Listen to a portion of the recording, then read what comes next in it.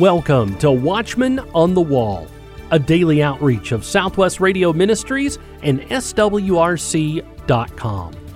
God is still on the throne, and prayer changes things. Celebrate 90 is in full swing. All this month, we are celebrating Southwest Radio Ministries' 90th anniversary. This month, we'll be sending to you 90th anniversary commemorative editions of the Prophetic Observer newsletter and Timely Tools catalog.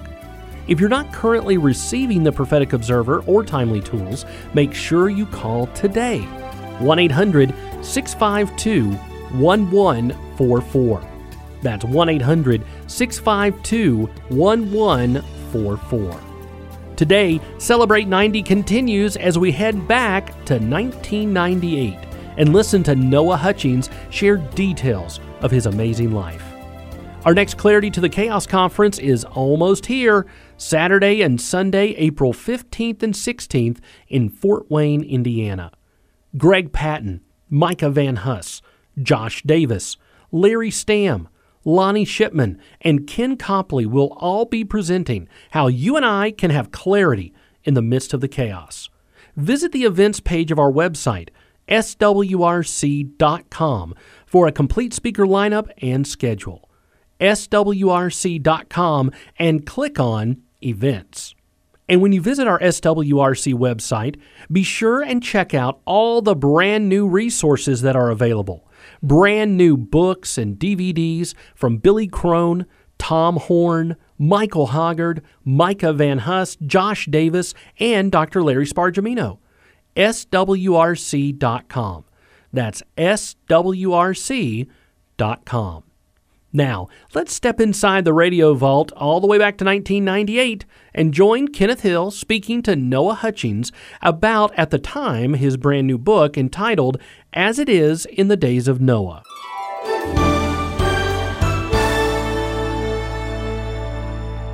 We're going to have a series of programs talking with Brother Hutchings about his new book, As It Is in the Days of Noah.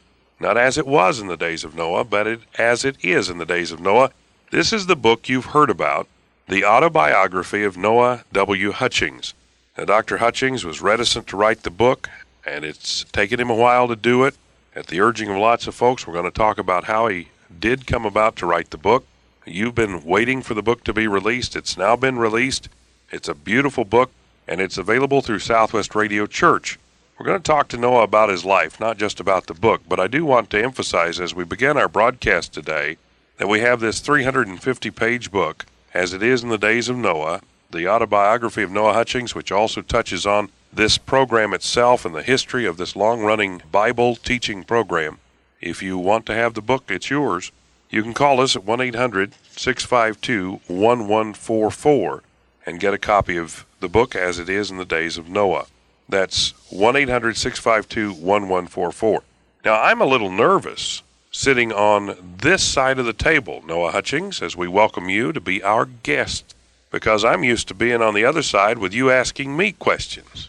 I'm a little bit nervous, too. In fact, as you know and others know, I was very reticent to write this book, but I thought, well, I can better spend my time writing books that will help someone understand the Scriptures better, or have more inspiration and more help to them sitting down writing about myself. I thought, who in the world would want to sit down and read a book about Noah Hutchings? You encouraged me to do it, and everyone finally said, you have to do it, and my children wanted me to write the book. So finally, I just gave up and sat down, and I think in about 3 or 4 weeks, I wrote the book. How I wrote it, I didn't want to take time away from the work at the office, so I would write on the book 2 hours at home in the evening, and then I'd get up in the morning before I come to work and write another hour. So after about a month working 2 hours at night and 1 hour in the morning before I come to work, I finally finished it. And then we had to send it to the attorney to make sure, or try to make sure, that I wouldn't get sued too many times over something I may have said. She made me rewrite some stuff, and that took a couple of days. But finally, it's out in print now, and everyone who has read it, including the lawyer, has said it's an extremely fascinating book. At least I hope it's not boring. I know you have read the book. It's a page turner. It really is. I read the book. You were so gracious to send me an advance copy of the manuscript. It was a draft copy, the same one you sent to the attorney, in fact, and I had occasion to read through that. I thought it was wonderful. I thought there were parts in there so hilarious it was hard to keep from laughing. In fact, I'd be sitting in the family room at home reading through the manuscript, and one of my kids would be there doing something else, and I'd be there just laughing out loud. They said, "What's so funny?" I said, "You'll have to read the book. I'm not going to give you the stories." So there's lots of humor in it, just as there's humor in our lives. And then there's also a lot of times I got sort of sad for you reading through there, because we have sad times in our lives as well. Our lives are not just one incident. Our lives are a patchwork. And you've presented that very well. It's very readable. It's very entertaining in the proper sense. It's a good book. I think your life has been somewhat entertaining in many respects. I think I've had an interesting life. In fact, looking back over the years, I don't know that I would have done anything different, or at least not chosen another profession. I think God has been very good to me in allowing me to travel over the world, meet thousands and thousands of people, have friends all around the world. Very few are so blessed of God to be so privileged. As I explained in the introduction of the book, there are mountaintop experiences in life, and there are swamps when you have to sometimes get down with the alligators and the snakes. But I've tried to deal mostly on the mountaintops rather than so much time in the swamps, but we have to do that at times because that's a part of life. I could have just written a book, praise God, hallelujah, we're all sailing through the glorious skies to that wonderful place in heaven. That would have been totally an inspirational book. It wouldn't have been a truthful, factual account, because life is full of problems, it's full of sorrows, and we read in Scripture that we suffer these things, and that's the way we grow, and that's the way we begin to depend more and more on the Lord. So Paul said he gloried in tribulations because they helped him become more and more like the Lord Jesus. I've covered not only the mountaintops, but also a little bit down in the swamps and the alligators. Well, you didn't stay too long down in those swamps. We're interviewing Noah Hutchings. Now, that's the voice that's distinctive that you're hearing on Southwest Radio Church's broadcast today. Dr. Noah W. Hutchings, the tables are turned. I'm Kenneth Hill. I'm Vice President of Southwest Radio Church. I volunteer here on occasion, and it's my glad duty to be here to talk to Noah Hutchings about this new book, As It Is in the Days of Noah. This book's 350 pages. It's available from Southwest Radio Church, and the number's 1-800-652-1144. That's 1-800-652-1144. Noah, in your foreword on page 8, you said this: should anyone be offended by any particular subjects or references in this book, personal or otherwise, no apology is offered. Any 75-year-old should be entitled to offend a few people. When I read that, I immediately knew it was from you. Well, I didn't mean that to be so offensive, but that's just me. Oh, I don't take it as being offensive. I don't think anybody else would. But you make a good point. You have an opportunity here to talk about your life, and if you offend somebody, well, get over it. Yes, I don't intentionally do that, but we have to be truthful and at least present our life experiences from our own understanding of what we've been through. So I didn't intentionally offend anyone in the book, of course. But if anybody should be offended from something I've said in the book, then that's just the way it is. I said I'm not going to try to apologize on every page of the book. So, well, you couldn't afford to do that. It's something I told an attorney a long time ago. I said, when I met him for the first time, I said, I'll apologize now for any attorney jokes I say in the future, because I'm not going to apologize every time I tell one. What we find here in your book is a mosaic of 75 years condensed into 350 pages, which I know you couldn't put everything in. It would take quite a bit more than that. But you've pointed out some of the high points, or those things that are memorable that you recall, that you thought might be instructive to the reader. These 75 years have been momentous years for our country and for our world. And one of the things I like about your book, Noah, is that every year you give us some of the headlines that were going on in the world around you, not just a myopic look of Noah Hutchings and his family or whatever, but also a look at the broader things. Yes, I think we have been privileged to live in the most exciting time in the history of mankind. As I've noted before, you look what has happened in my lifetime. When I was born on December 11, 1922, there were practically no radios. There was certainly no television, no air travel, or it was extremely limited, maybe to one or two in a little prop airplane. No space travel, no automobiles. In fact, in the community where I was born, I think there were only a couple of automobiles at that time. I would ride to town in a wagon on a bale of cotton with my father with a couple of mules or horses. That was the early days of Oklahoma. Oklahoma had only been a state about 15 years when I was born. We have to remember that this was Indian territory. And there were still a lot of Indians where I was born in Messer, Oklahoma. Messer, Oklahoma is a town down in Choctaw County in southeast Oklahoma. It was on the banks of the Comiskey River. It's a beautiful little river that comes out of the Comiskey Mountains and flows down to southeast Oklahoma into the Red River. The Comiskeys were a tribe of Indians. There were Plain Indians living in Oklahoma before the land run in 1889. Besides the Comiskey Plains Indians, there was the Poncas, the Muskogees. You know, we have a city called Ponca City. We have a city here in Oklahoma, Muskogee. Both of these are nice little cities, about 50,000. Then there were the Apaches, the Comanches, the Kiowas, and the Blackfeet, and several other tribes of Plain Indians living here in the Oklahoma Territory. And then about 1830 to 40, the government decided to move the Indians out of Tennessee, Georgia, Alabama, and Florida into Oklahoma. Had these plains in here. These tribes were the Cherokee, Creek, Seminole, Chickasha, and Choctaws. And we know we have a town here in Oklahoma called Chickasha. It's about 50 miles down here. Another town about 30 or 40,000. And these 5 civilized tribes, they were so-called, were moved into Oklahoma, and they said, this is your nation. This is going to be your country, and you can have your own government.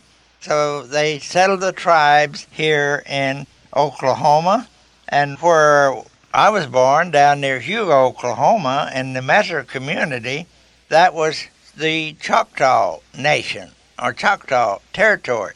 And throughout Oklahoma now, you still find a lot of Indians here in Oklahoma, and most of them have just assimilated right into the regular mainstream of social and business like here in Oklahoma. But of course, there are still some Indians here in Oklahoma who still prefer to live on a reservation-type communal living.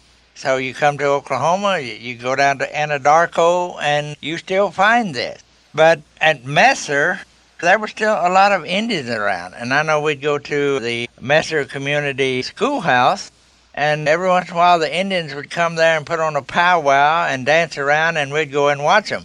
But I was always careful not to get too close because we got to swinging those tomahawks around. I didn't know when they were going to really get serious, so I was always ready to run. So this was the type of social life here in Oklahoma. There was a mixture of whites and Indians, mostly, where I was born. The first remembrance of living in a house, the house we lived in, when I first began to remember my early childhood, we lived in a house owned by an Indian woman. We called her Old Sophie. She had about a half a square mile allotment of land, and she had 2 houses on it. And my father rented one house from her. I remember it had a breezeway. It was about a 6-room house and had a nice barn.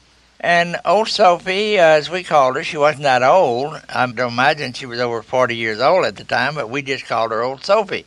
I remember her, she would wear a long dress down to her ankles, probably bright color, red or red check, and her long braided hair she wore down in front with red ribbons on the end of it. She was quite a regal-bearing woman. I would imagine that she was probably Cherokee. Her name was Sophie, which actually is a Christian name. You know, Justinian's mother, I think, was Sophie. Sophia Haggai in Istanbul. We've been there a number of times. Was the main church of the Byzantine Empire, built in about 500 A.D. But we lived on old Sophie's place. I don't think she charged any rent. She just wanted somebody to take care of her property. And I could hear my parents every once in a while refer to Sophie's new man. So she was quite a lady. But that was typical of the Messer community in Oklahoma in those early years. We're talking with Dr. Noah Hutchings, and Dr. Hutchings has written his autobiography, As It Is in the Days of Noah. It's a beautiful cover and lots of good pictures in this book as well. And if you're interested in having the book from the Southwest Radio Church, here's our number, 1-800-652-1144, 1-800-652-1144. Now, this was back in the 1920s, the early 1920s. You were born in 1922, at the end of the year practically, there December. You were in the Messer community. How many people were living in that community? Were we talking about a very densely populated area, a very rural area? It was a rural area. When Oklahoma was settled, they gave plots of land that was available, that was not strictly owned by the Indians, to anyone who would come in and settle it. There were 40-acre tracts, 60-acre tracts, 80-acre tracts. The biggest one was 120-acre tracts. Usually it was 40 acres and a mule, but some would buy additional acreage, and also the Indians owned a lot of the land, but the white man swindled them out of their land or would trade them a bottle of whiskey for a 40-acre tract or something like that. The whites came in and took over most of the land, although there were still Indians living on the land in certain areas within the white community at that time. But Messer community, maybe there would be on a mile square, there would be 2 houses on 1 mile and maybe 2 houses on the other side of the road, maybe 3 houses in the next mile, and maybe we would have a store in the middle, and there would be a schoolhouse, and there would be dirt roads, of course. Maybe some of them would be gravel. It was not a very large community, population-wise, probably not more than 300 people in about a 5-square-mile area. Well, I was talking with one of your, I guess it would be a grandnephew, and he was all excited because his grandmother's picture was in your book, and he bought the book so that he could get Geneva's picture. Now, Geneva is one of your sisters? That is correct. Geneva was my sister, just older than me. In the family, there were 6 of us kids. My dad was a farmer. He had a couple of teams and the usual plow tools, turning plow, cultivator, whatever. At that time, he would grow cotton, mainly, and corn, and a few cash crops. He was certainly not rich. And at that time, I can remember he had also an addiction to moonshine. You better explain what moonshine is. There's probably somebody listening doesn't understand that term. Well, I call it moonshine because usually it's illegal whiskey made out of corn. And you make it at night. Make it at night, so they call it moonshine. A lot of people at that time did make moonshine. They called it still. They made it on stills, but that's an abbreviation of distillery. So that was the local term for an illegal distillery that was out in the bushes. I can remember my dad maybe would go to town and take a bale of cotton. We would listen for him about dark coming in. That is when I didn't go with him, or some of the kids didn't go with him, and we could hear him coming over the Turner Hill. He would be yelling at the horses and slapping the reins, and we would know that he had gone to town and got among bad company. And they would get him into the pool hall or the domino parlor and get him drunk, and sometimes they would take all his money away from him. And when he come home, my mother was always out waiting for him. There was always a big argument going because she was trying to find out if he had paid the mortgage at the bank or the note of the bank or bought any groceries or had any money left. At that time, he did have a problem with alcohol. Of course, later on, when I grew up in my teens, he joined the church, quit drinking. So did my mother, join the church just before he did. But after he joined the church, he never took a drink, as far as I know, the rest of his life. Your dad's name was Thomas Clyde Hutchings. Clyde apparently was a name that was popular back in that era in this country. It's an English name. Thomas, of course, is one that's a biblical name as well. Did your family have any Bible-based roots? Did you have a religious heritage? Yes, my grandmother was a wonderful Christian.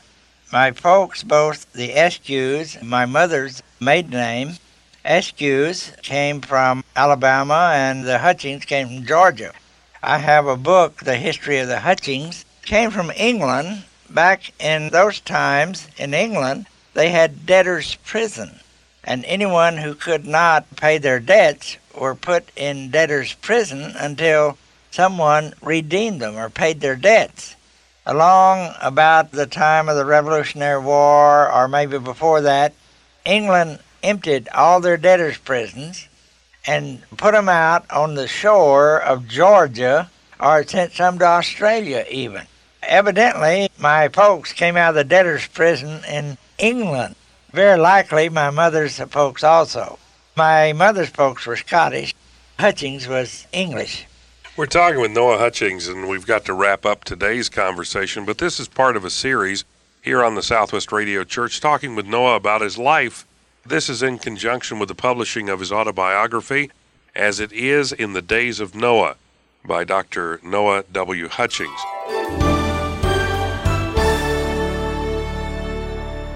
We'll have more on the amazing life of Noah Hutchings from Noah himself tomorrow on the program. Today, we have two resources I know you'll love. First, Noah's autobiography entitled As It Is in the Days of Noah, and the complete radio programs from 1998, 5 programs in all on 3 CDs.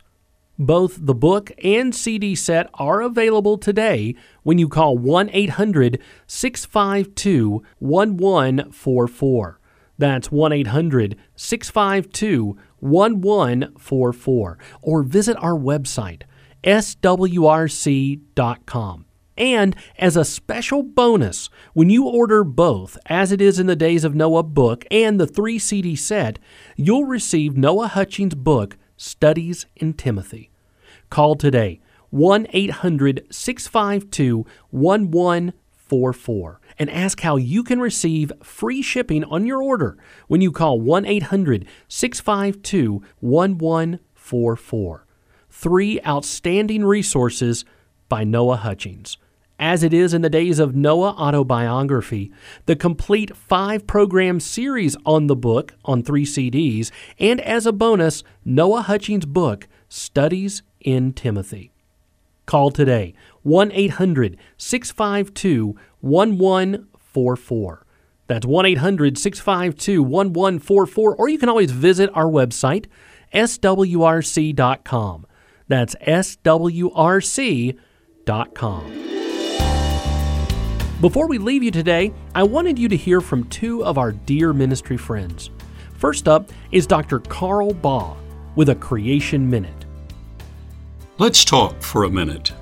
At the Creation Evidence Museum, we are in possession of a fossilized finger, a human finger. This finger was found in the Cretaceous layers that are assigned an evolutionary age of 110 million years. Now that's a major problem, because according to evolutionary theory, man with the appendages we know and can examine has not been around but a few tens or maybe just a few 100,000 years at the most by evolutionary thinking. But this finger has the distal, medial, and proximal joints. It has the cartilaginous ligaments. It is the 4th finger on the left hand of a girl, a human finger. But that's no surprise to those who believe the Bible. For man and dinosaur lived contemporaneously, and the history of the earth shows it to be true.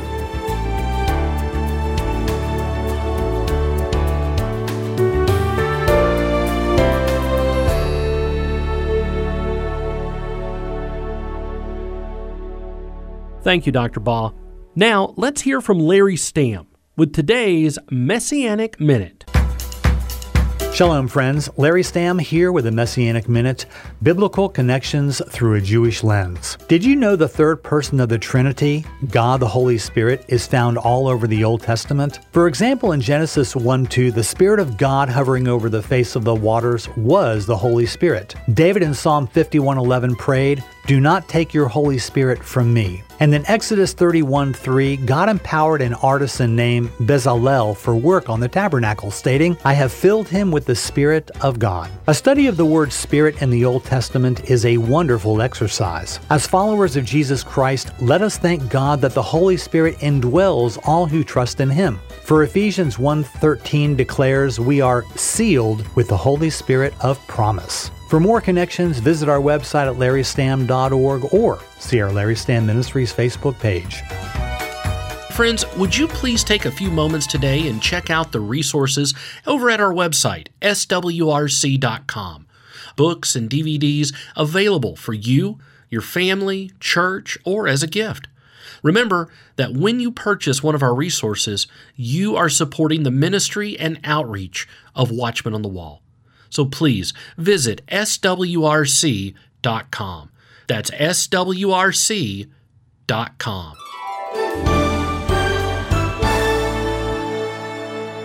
If you're new to the program, be sure to request our free new listener pack. The new listener pack officially welcomes you to the family, gives you some history on the ministry, and it includes a free gift just for you. Request your new listener pack when you call 1-800-652-1144. That's 1-800-652-1144.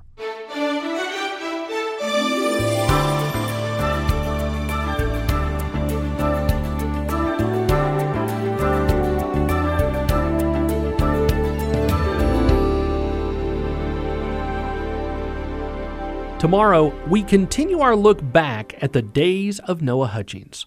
Be sure to tune in on your favorite radio station by downloading our SWRC mobile app or by subscribing to our daily Watchmen on the Wall podcast. Celebrating 90 years of God's faithfulness.